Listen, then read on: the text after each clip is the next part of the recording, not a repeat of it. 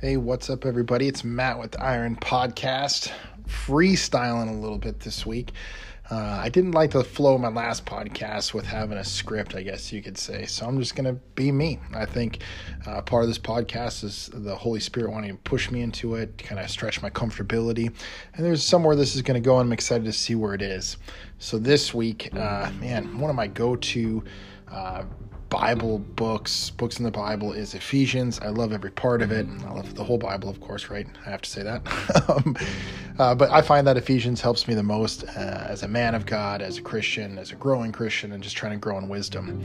So I'm going to start this week out with everybody with a test. And it's going to have to do with kind of living this new life. We're going to be in Ephesians 4. The title of this section of the Bible in this chapter is Living the New Life. In the Message translation, The Old Way Has to Go is the title of that. I want to read both these translations because I think they play so well together.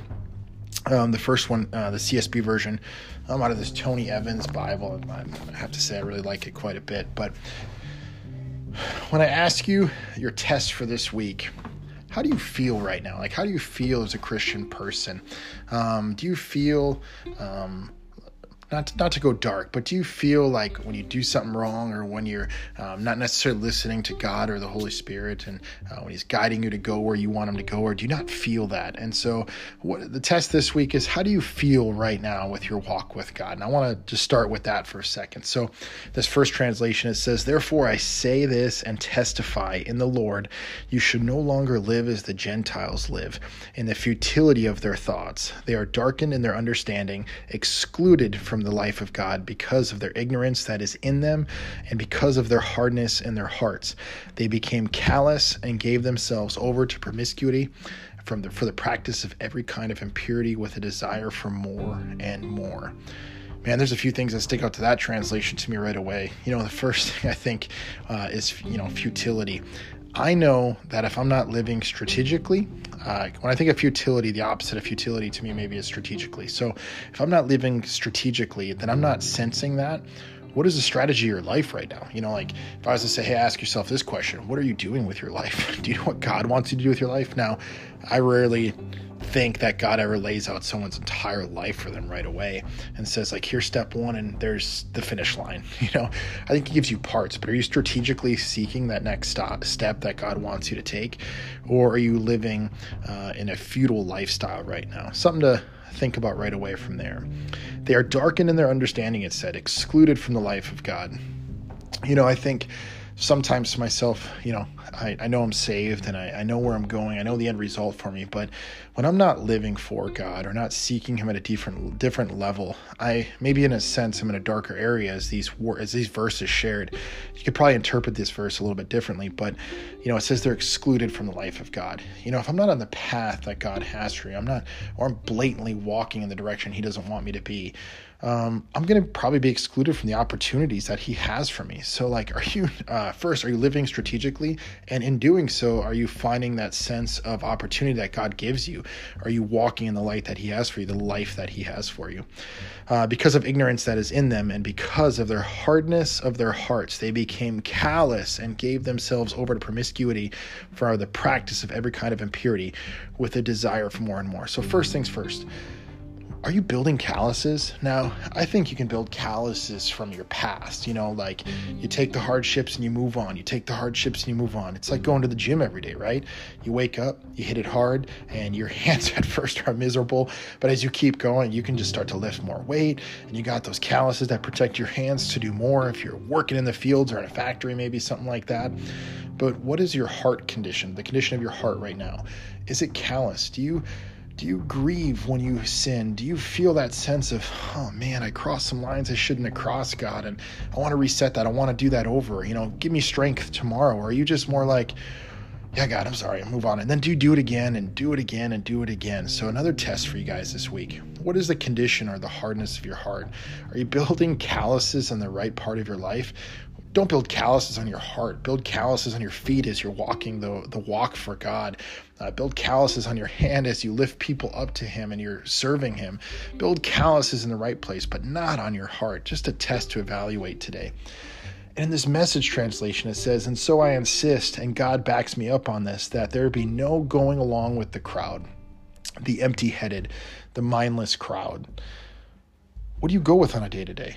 Are you going against the flow, with the flow? I remember John Bevere had a great image of this in one of his books. I'm drawing a blank on which book it is, but he talks about, he's going down this stream and he's paddling and he's going upstream while other people are passing by him and partying and having the greatest life ever. And he's working hard, and then in distraction, he goes along with it. What are you doing right now? Are you paddling upstream? Are you taking that hard way, or do you find yourself going with the flow?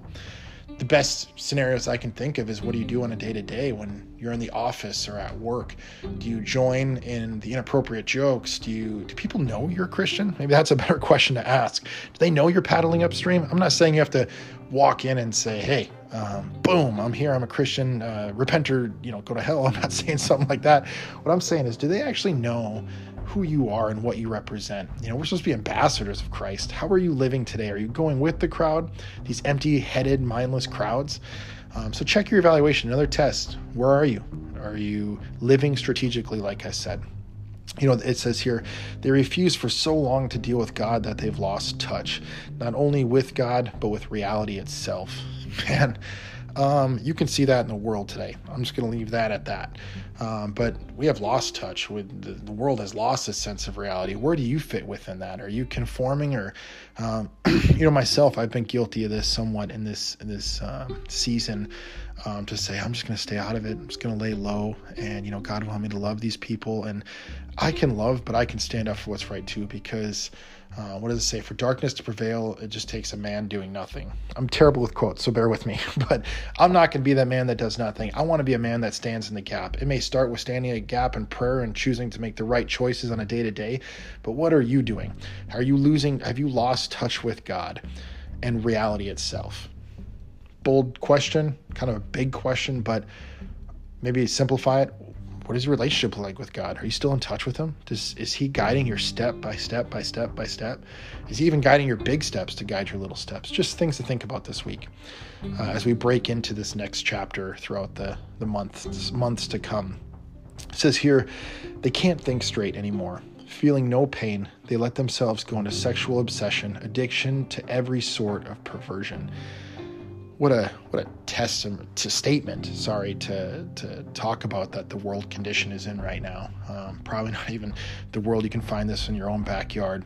These people don't feel pain anymore. And, we can fall into that easier than you think. And to a sense, if you're listening to this now, are you falling into it now? Are you catching your little steps like you used to? I remember when I rededicated my life, I was saved at a young age, and I don't recall every aspect of it, but I heard someone say a while back that they may not remember the day that they were saved, but they remember the day that they recommit their life to God, and that's every day. They wake up every day and they take a step and they say, "God, where do you want me to go today? My life is yours. Use me." And they're not falling into that darkness anymore. They're waking up with a sense of priority, a sense of purpose. And so this week, I just ask you to kind of check yourself on some of those things I challenge you with. Are you living differently? Are you living in your new life that you're called to? This may mean for some of you hitting a major reset. This could mean for some of you just checking a few things, getting them into line. Maybe you're in a good spot yourself, and people that aren't walking the walk, or you're concerned for them. In church today, our pastor was talking about activation within our community, I think, if I remember it right. But he said, are you serving your community? And are you serving what God wants you to do? Are you putting the weight on your local pastors? Are you putting the weight on the big people that have a bigger outlet or a bigger platform than you? We're all called to serve. We're all called to disciple. It's not optional. I strongly believe that we are called to live a life of action. Now, the level of that action can vary, I think, for some. I think back to a message, a little short video that John Bevere, I think Messenger International put out, and they had this video where it talked about people and their callings on Judgment Day, and it was saying, like, this pastor comes up and he's being judged for what he didn't do, and it says, you saved 200,000 people, for example. I forget the numbers, but he said 200,000 people. And he's like, but you could have saved, 1.2 million if you would have answered your call. I didn't call you to be a pastor. I called you to be an accountant. And if you were that accountant, you would have reached major corporations and changed so many lives. But you didn't listen to me. You didn't follow what I had for you. And then all of a sudden comes along this mother, and she's crying, I believe. And she says, like, I'm sorry, God, I just didn't do with what I should. And he says, you did exactly what I wanted you to do. You raised three amazing children, and they impacted millions of lives, and you did what I called you to do. You did it because you were with me. You knew what I wanted you to do. So where are you right now? God's maybe not calling you to impact 30 million people. Maybe he is, but it all started with one step. And I think the step we got to start with this week is testing ourselves, testing the waters that we're in, and saying, are we going with the flow right now? Or are we going against the stream? And against the stream may seem weird, but that's where God wants us. He wants us standing out. It doesn't have to be on a soapbox, on a corner of a street, yelling and holding a sign. It just has to be in the little things. Be faithful in the little things, and he'll give you more. What that may be, I have no idea. I know anytime I'm faithful, God has given me a platform that sometimes I get goosebumps about, and sometimes I've shrunk down and haven't answered the calling that I think he's given me. And different seasons of God's given me different things, but I know I want to be more obedient than I ever have in the seasons to come, because I want to do kingdom work. That's what we're here to do, right? Kingdom work. So I challenge you guys this week to hit that. Remember, Iron Podcast, Iron Sharpens Iron. I'm trying to grow our Facebook a little bit, so I appreciate any love. Please share this podcast with someone that you know, or if you have any feedback, hit me up, because I love feedback, whatever I can improve on. Again, I'm just one guy trying to spread this message because I think I'm being called to do this. I'm excited to see where it goes. Not really sure where that is, but I thank you guys for listening again. Please share, hit that like button, wherever platform you're on. I just appreciate the love and support, and look forward to getting regular podcasts out again. Have a great, great week, everybody.